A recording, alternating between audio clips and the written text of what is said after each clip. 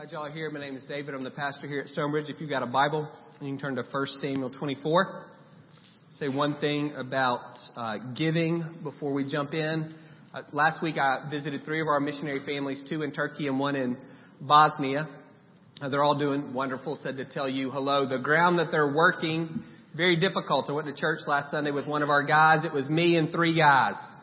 And up until that point, it had been our guy and 1 guy. That was it. That's what they had. Went to a city on the Black Sea, 205,000 people in the city. Zero local believers, none. There's one church. It's led by foreigners, and it's a church of Iranian refugees. That's great, but there's no Turks. Out of 205,000 people, none of them are following the Lord. I went to Sarajevo, and Bosnia is a country of 3.5 million people, and they say between 600 and 1,000 have a personal relationship with Jesus. That's it. These guys are working in really, really difficult situations. You can imagine in that setting, if one person or 2 people are captured by the Lord and they say they want to begin to follow, how hard that would be. They're not going to be able to get a job. You write your religion on your job applications. They're not going to be able to get married. There's so many factors that we don't have to even consider here. And these people they're faithful. They're working diligently. They're hopeful. They're prayerful. And I want to encourage you to give to them. Kim put together one of these sheets. These are all the long-term missionaries who consider Stonebridge their home church. Like, these are your people. And they're serving in these places all over the world. I want you to grab one on the way out. And I want you to pick one, and I want you to give, because Jesus says where your treasure is, your heart will be. And so if you give, it will remind you to pray. And that's what you need to do. Not just pray for those missionaries, but pray for those regions and for those cities, that God would stir many people to come to faith in Him. I think there's 12 you can give to one a month. You can pick a couple and rotate. It doesn't matter to me. But grab one of these on your way out, and I want you to give to them on a monthly basis. Find somebody, again, because ultimately it's your prayers that are effective. And Jesus says where your money is, your heart will be. It will remind you to pray. All right, 1 Samuel 24. Pick up right where we left off. Saul is pursuing David. A Philistine army attacks Israel, so Saul's got to peel off his pursuit to go take care of them. David moves up into this place called En-Gedi. Act of time, you can miss the scope of what's going on, the way we're kind of moving through. We're just getting these snapshots of David's life. Most likely, the period of his life from about chapter 19, when it says he makes good his escape, up until the end of 1 Samuel, when Saul dies and David becomes king. It's about 10 years. So we're looking at 5, 6, 7, 8 years of him living as a fugitive. And you can see there up on the screen, the places don't matter, but just the number of places he goes. In other countries, in the wilderness, living in caves, trying to stay alive. He calls himself a dog to Saul. He's living as a dog who's being hunted by Saul. He's got 600 guys with him. I don't know how they're eating. They can't grow food because they're always on the run, or they're living in a desert. I mean, just feeding 600 people. There is no grocery store. They can't go to Costco. I guess they're they're scavenging, they're looting. I don't know how they're just something that simple and that daily. Very, very difficult existence space. Again, we're talking years of this. Think back where you were 5 years ago. Now, from there to now, that point to now, you're living on the run. You don't have an address. You're constantly looking over your shoulder. You don't know where your next meal is coming from. And you didn't do anything wrong. The only reason David's a criminal is because Saul said so. He's never done anything. All he's done is serve Saul, risk his life repeatedly for Saul. And this is the way Saul is treating him. Very difficult way to live. You can read through some of the Psalms, and some of them don't necessarily have descriptions, but you can kind of picture. I'm betting that Psalm was written during this time of his life, when you see how desperate he is and how desperately he's crying out to the Lord to do something. David didn't sign up. He didn't apply to be the king. Samuel came and found him, led by the Lord, and anointed him. It wasn't anything that he signed up for. He was called into it. And after the initial couple of years, it's really made his life terrible in a lot of ways. And today we're going to see David have an opportunity to finally do something, to finally change his circumstances, to finally take matters into his own hands, and we'll see how he responds. 1 Samuel 24, starting in verse 1. After Saul returned from pursuing the Philistines, he was told, David is in the desert of En-Gedi.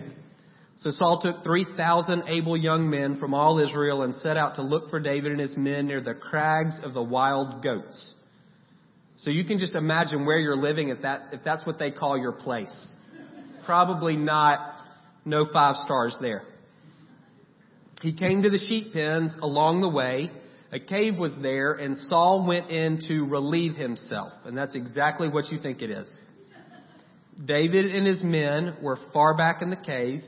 The men said, this is the day the Lord spoke of when he said to you, I will give your enemy into your hands for you to deal with as you wish. Then David crept up unnoticed and cut off a corner of Saul's robe.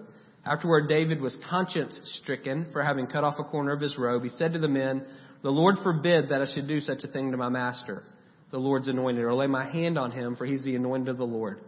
With these words, David sharply rebuked his men and did not allow them to attack Saul.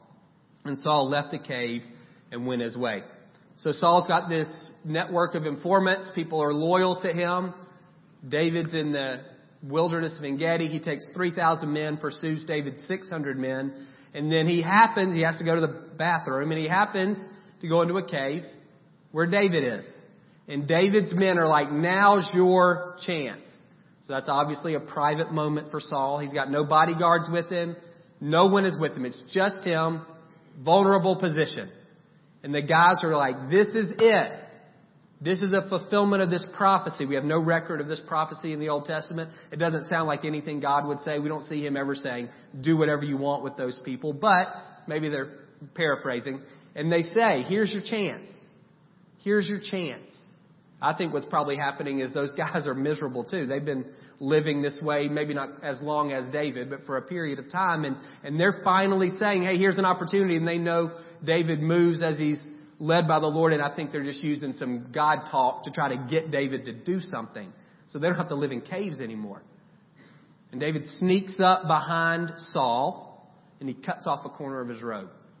And it says afterwards, I think it's probably immediately because he's able to keep his men from attacking Saul. So I think almost immediately, his conscience stricken, or literally his heart hits him. That's what that means. His heart hits him because of what he does. And he says to the guys, y'all, nobody's touching Saul. Nobody's touching him. Again, think about years of running for his life. Years of living as a fugitive, and he finally has an opportunity to do something, cuts off a piece of this guy's robe. His heart hit, not going to allow you to do anything to him either. Verse 8, David went out of the cave and called out to Saul, my lord the king. When Saul looked behind him, David bowed down and prostrated himself with his face to the ground. He said to Saul, why do you listen when men say David is bent on harming you? This day you've seen with your own eyes how the Lord delivered you into my hands in the cave. Some urged me to kill you, but I spared you. I said, I will not lay my hand on my Lord because he is the Lord's anointed. See, my father, look at this piece of your robe in my hand. I cut off the corner of your robe, but did not kill you. See that there is nothing in my hand to indicate that I'm guilty of wrongdoing or rebellion. I've not wronged you, but you're hunting me down to take my life. May the Lord judge between you and me, and may the Lord avenge the wrongs you've done to me, but my hand will not touch you. As the old saying goes, from evildoers come evil deeds, so my hand will not touch you. Against whom has the king of Israel come out? Who are you pursuing? A dead dog? A flea? May the Lord be our judge and decide between us. May he consider my cause and uphold it. May he vindicate me by delivering me from your hands. So Saul leaves. David calls out after him. First time David hadn't spoken to Saul in years. In 19, I think it's about verse 6, it says Jonathan has reconciled Saul to David. And then not too long after Saul throws another spear at him. David makes good his escape. There's no back and forth. So it's been years. 5 years, 6 years, 7 years, 8 years since David said anything to Saul. All Saul's getting these, he's paranoid, people are talking to him, David's lying in wait for you, David's part of a conspiracy, David's trying to kill you, and David comes out to say, none of it's true. None of it's true. I don't know who's telling you those things, but it's not true. And he takes his posture of humility, bows down before him. He calls him my father. He calls him Lord. He calls him the Lord's anointed. And he says, I could have killed you today, but I didn't. And he holds up a piece of robe. This is how close I was to you, and you didn't even know it. This is how close I was, and you didn't even know I was behind you. And he says, God is going to take care of you. I didn't kill you. And I could have. I'm allowing God. I'm making space for God to take care of it. David does not sugarcoat. I want God to avenge me for all the wrongs you've done. He doesn't pretend Saul's treated him well. But he says, it's not my job to mete out punishment. It's not my job to judge. That's God. He's going to avenge the wrongs you've done to me, and He's going to deliver me. He's going to vindicate me. I'm looking to Him to do those things. And here's Saul's response. When David finished saying this, Saul asked, is that your voice, David, my son? Again, it had been years since they'd spoken. And he wept aloud, you're more righteous than I. You've treated me well, but I've treated you badly. You've just told me about the good you did to me. The Lord delivered me into your hands, but you did not kill me. When a man finds his enemy, does he let him get away unharmed? May the Lord reward you well for the way you treated me today.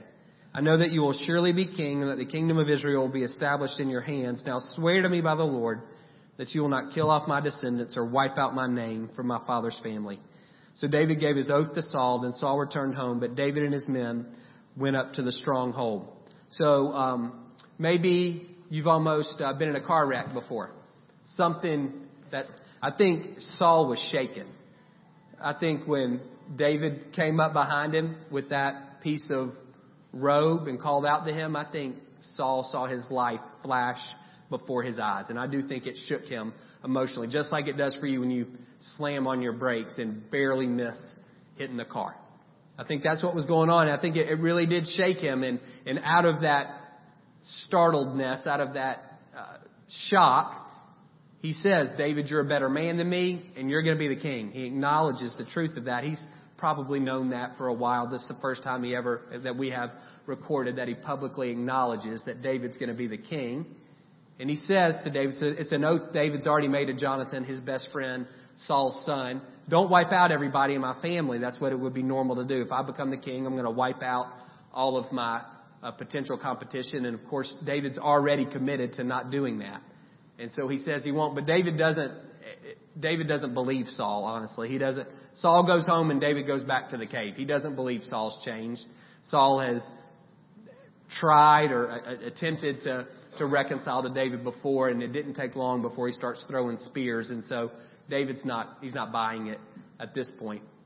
He goes back to his stronghold, and then Saul goes home. I was thinking about this, the key action, David cutting Saul's robe and then being conscience stricken or being convicted about that. That's the key piece in this chapter. Everything pivots on that. And what exactly is going on there? Why would David's heart hit him for cutting off a piece of robe?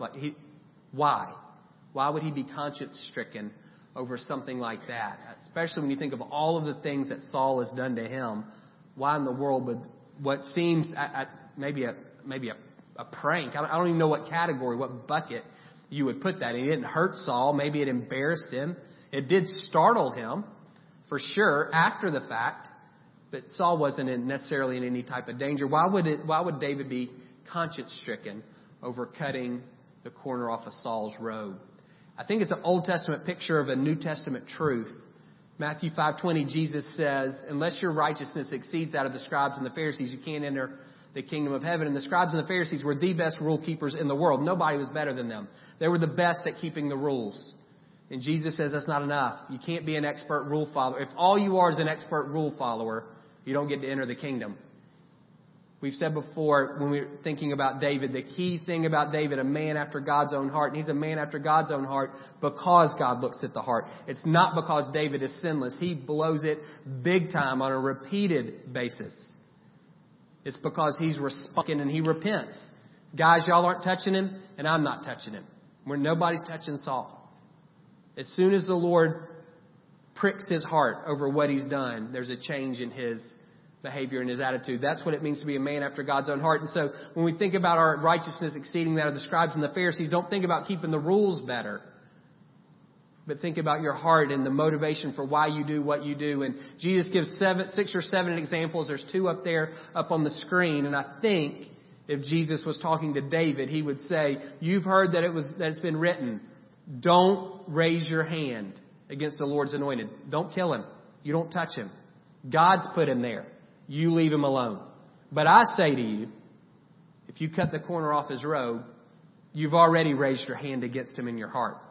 You're already under judgment.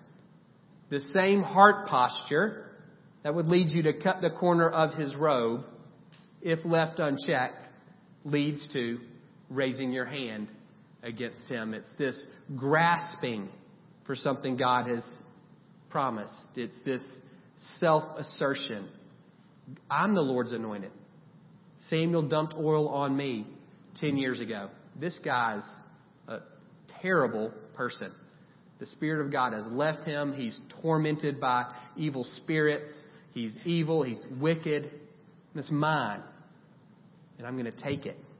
That was the temptation of David in that cave. And when he cut the corner off of Saul's robe, I think the reason he was conscience-stricken is because that was the heart. That's an expression of him grabbing something. That was an expression of him asserting his own will, reaching for the throne that God had promised him.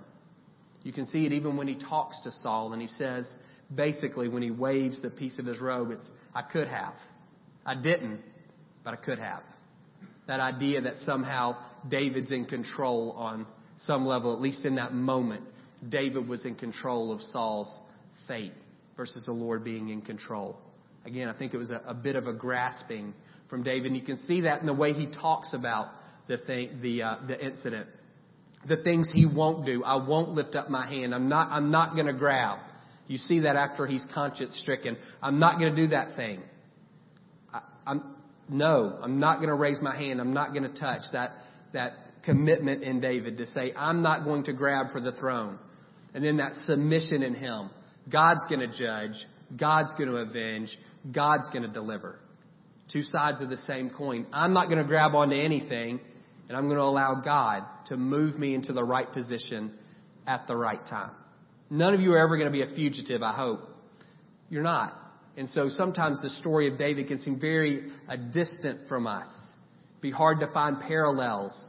We don't see ourselves in the story. Maybe you have a terrible boss, and so you can make your boss Saul and you David. But even that's going to be, your boss has never thrown a spear at you, and you can get another job. It's hard to find it's hard to find parallels. But one thing I think maybe we all are tempted to do at times is to grab on, to assert our own will, to grasp, to cut the corner of a robe, metaphorically speaking. And before we dive into that, let me just say, just to pull back for a second, don't lose the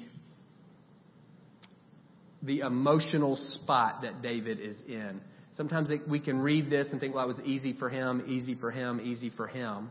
We're just reading words on a page. This is Psalm 142 that was written during the time when when David was in the cave. And you can see he's desperate.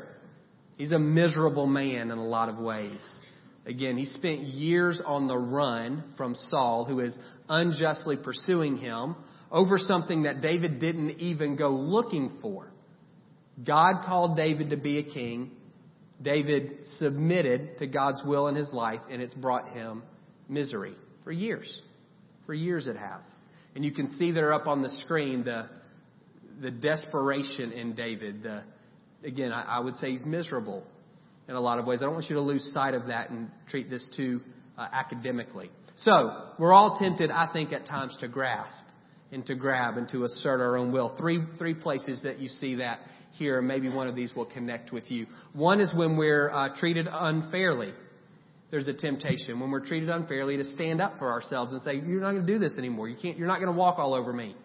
Some of us are justice-oriented people, and sometimes that's great when that sense of justice is on behalf of others. But when we begin to live out of that for our own sake, it can be graspy pretty quick. And maybe even more than being treated unfairly, it's when we're misunderstood. And I think that's what you see with David. David's going out to say to Saul, I don't know what they're saying about me, but it's not true. None of the things that you're hearing are true, and here's proof. I have this piece of a robe that shows that I'm innocent, that I'm righteous, that I'm not part of a conspiracy, that I'm not trying to kill you. I could have and I didn't. He's defending himself. He becomes his own defense attorney as soon as he cuts the corner off that road. And many of us maybe are tempted to do the same thing. How much time do you spend chasing down rumors? How much time do you spend trying to set the record straight?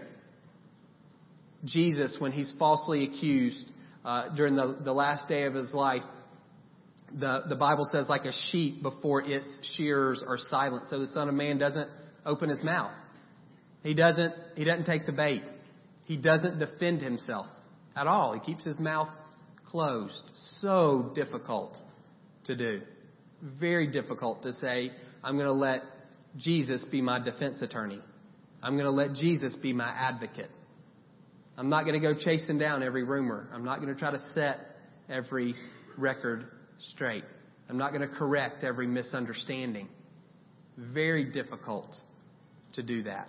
We can have a tendency when those things are happening to try to grasp a little bit. What about when you're tired of waiting? Again, think of David. Probably anointed at 15 or 16. At this point, he's 26, 27, 28 years old maybe. It's a long time to wait. And sometimes when we believe the Lord has spoken to us, and he has, the clock is ticking and we look for opportunities to maybe help him along because he moves slow based on how we keep time. It's the Abraham and Sarah deal. You're going to have a son. Year 1, no. 2, no. 3, no. 4, no. 5, no. 6, no. 7, no. 8, no. 9, nope. 10, nope. 11, nope. 12, we're done. We're done. How much longer we got to wait? Here's Hagar, Sarah's maidservant. Let's make her a concubine. We know God's promised us a son. He's had, 144 months to make it happen, and he hadn't. That's a pretty long time. So maybe this way's better. And maybe this way's at least acceptable at this point after waiting for so long. It's easy. It's understandable. How long do we have to wait for God to do the thing that he said he's going to do? We're living in it every day. Easy to feel forgotten. It's like nothing's hard for him at all. Nothing's hard. So we're like, come on. It's not hard, and you said you were going to do it. What's the holdup? It can be difficult to run on God's schedule. It can be difficult to wait because we never see, we don't know. We don't know when the promise is going to be fulfilled. We can look back and say, oh, okay, it was fine. But that's always retrospectively. When we're in the middle of it, we don't know, is today the day or is tomorrow the day? Hope deferred makes the heart sick. At some point, let's speed this thing up. David has an opportunity. Hey, this was a promise that was made to you, legitimate. You're the anointed one of the Lord. You have this track record of God's favor on your life for the last decade. Let's move this thing along. Saul is a wicked man. We have a track record to back that up. Come on.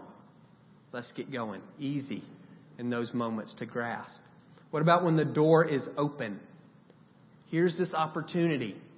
David's men, and Saul all see this as providential. That Saul and David are in the same cave at the same time. What are the chances of that? What are the chances that they happen to be in the same cave at the same time? And Saul in this vulnerable position, very low. And so David says, the Lord delivered you into my hands. David's men say, the Lord delivered Saul into your hands. And Saul says, God delivered me into your hands. All of them agree. This is orchestrated by God. God did this. In our way of talking, our Christianese, we would say it was an open door. All the circumstances lined up. It was obviously God who put all these pieces together. David doesn't allow the fact that a door is open to be the determining factor in how he acts. He lives out of conviction, not circumcised against the Lord's anointed. I can't do that.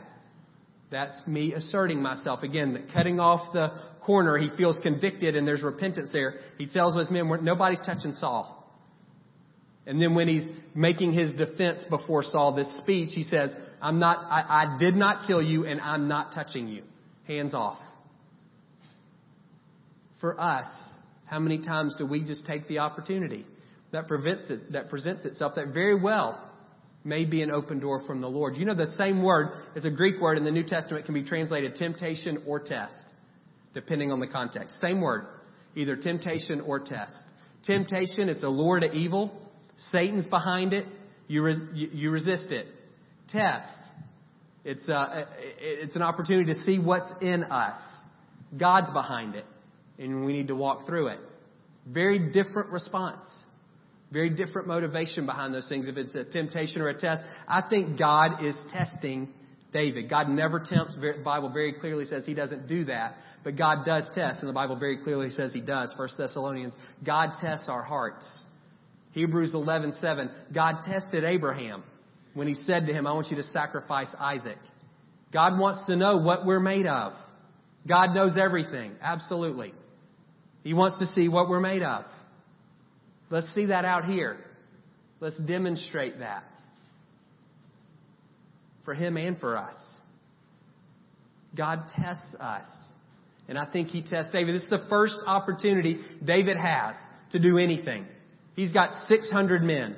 Saul takes his elite force and has 3,000. He's got a much larger army, tens of thousands. David doesn't have a shot if he's trying to go with Saul one-on-one or army against army. He gets slaughtered. This is the first time in all of his time on the run that David actually has an opportunity, actually has Saul at a point of vulnerability. And it's a test. I think God wants to know, let's see what's in this guy. When he has the opportunity to grab, to grasp, when he has an opportunity to assert his will, what's he going to do? David cuts off a corner of the robe and is convicted. His heart hits him and he pulls back. He passes. He passes the test. And for us, sometimes those open doors, that's all they are. It's just a test. Let's see. Are you going to stay committed to something that you committed to, even though there's an opportunity maybe to go jump in a different direction, maybe better in some ways? Are you going to stay faithful? It's hard to know. Some of you are martyrs by nature, and so if it's hard, you're in. And so when you hear something like this, that's what you hear. The hard way is always the right way. That's not what I'm saying. But there is a sense in which saying just because the door is open, God very well may have opened the door. And He very well may want you to walk right past it. It may just be a test. And when God tests us, it's not because He's being cruel. It's not because He's looking for us to fail. When God gives us a test, it's open book. He gives us everything that we need to pass it. He doesn't withdraw His Spirit from us and say, let's see how you do on your own. Spirit lives within us and we can be led by Him and not governed by our circumstances. And so it could very well be for you today that you are being tested by the Lord. And if you read in the Bible, you see it with Abraham, you see it with Jesus in the wilderness in some ways, that when these tests come, almost always there's some level of, we'll call it promotion, but don't hear that in any kind of materialistic sense, that's coming after. What God says to Abraham is, I've seen what you've done. Now surely I will bless. I'm going to do this because I see what kind of guy you are. So don't hear these tests as it's not like your finals in school at all. It's an opportunity for you to show who you are. And it's not divorced from the Lord at all. His Spirit lives within you, and that's what He's looking for. Are you going to be led by the Spirit in this moment? Are you going to be, for David, are you going to be led by the Spirit in this moment? Are you going to allow the circumstances to cause you to make a sinful choice, raising your hand against Saul? Close your eyes with me if you would. I'll give you 3 things to think about.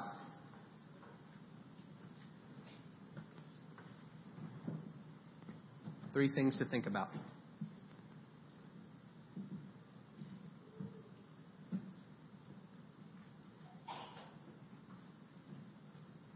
Bo and Megan are going to sing, and so you don't need to sing with them. We'll just be quiet as they do. 1, test.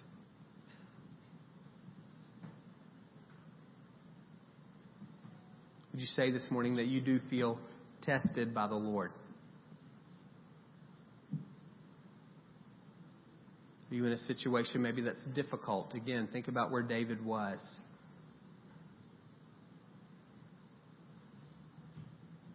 It's difficult.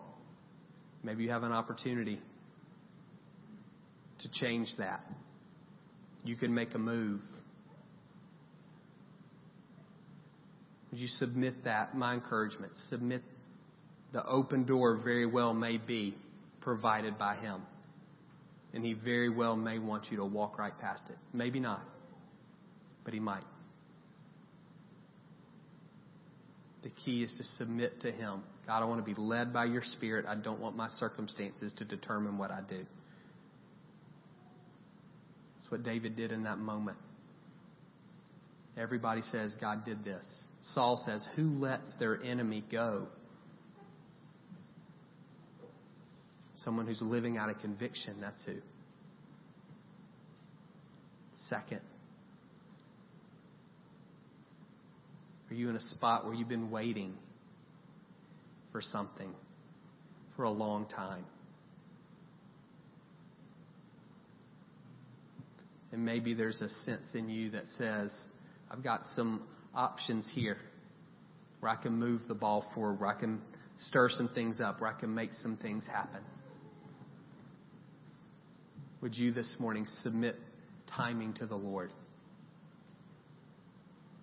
Those ideas may be from Him, and He may say, yes, do those things.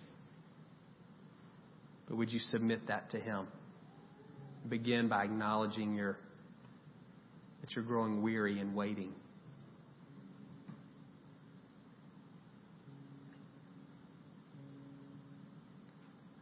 Right now, would you say there's a spot where you're being walked on and treated unfairly, or maybe you're misunderstood. You may be being slandered even.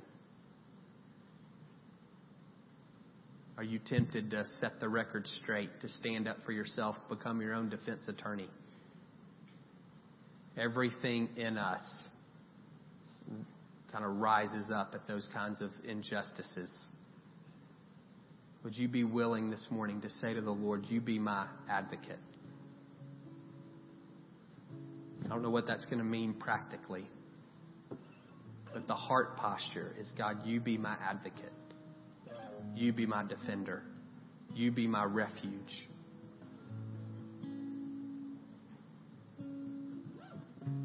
God, if I have to be treated unfairly, I don't like it. But you don't treat me fairly. You treat me graciously. You treat me better than I deserve, and I live in this culture of grace. And so if I'm being treated unfairly, I pray that you would give me grace in the midst of that as well. Doesn't mean you have to like it. But does the Lord want you to live in it? That's what you're asking Him. God, do I need to continue to live in this if you're being treated unfairly? So just ask Him those questions as Bo and Megan sing. If one of those situations resonates in your heart, if you're not in a spot like that, I'd encourage you during this time to pray for people who are. It's very difficult in those settings to know which way is up. Our flesh, we desire comfort. We have people who love us, who are pointing ways out. Hey, what about this? What about this? What about this? It can be very difficult to know what to do. So if that's not you this morning, please take a few minutes and pray for those who are trying to hear the Lord. So God, would you speak to us now in these moments? I pray for those who are being tested by you, that their faith would be proved genuine. Not that they would execute perfectly, but their heart would be obedience.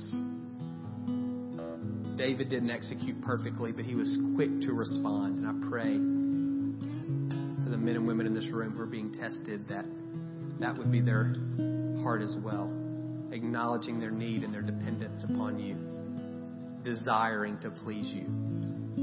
God, I pray for those who've been waiting. God, would you renew them here in these next couple of minutes? Would you refresh their souls?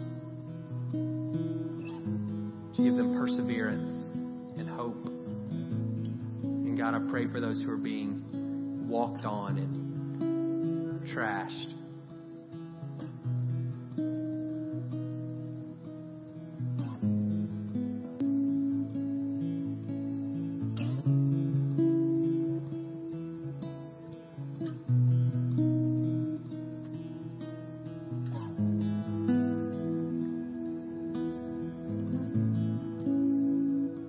God, I pray that you would comfort them, that they would know that you see.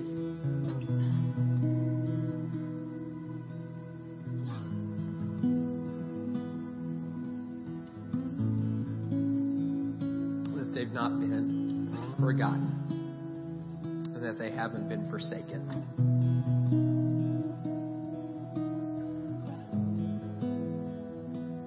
And God, I pray that you would avenge them of the wrongs that have been done, whatever that looks like, and that you would deliver them. So come now, Holy Spirit, and speak to us as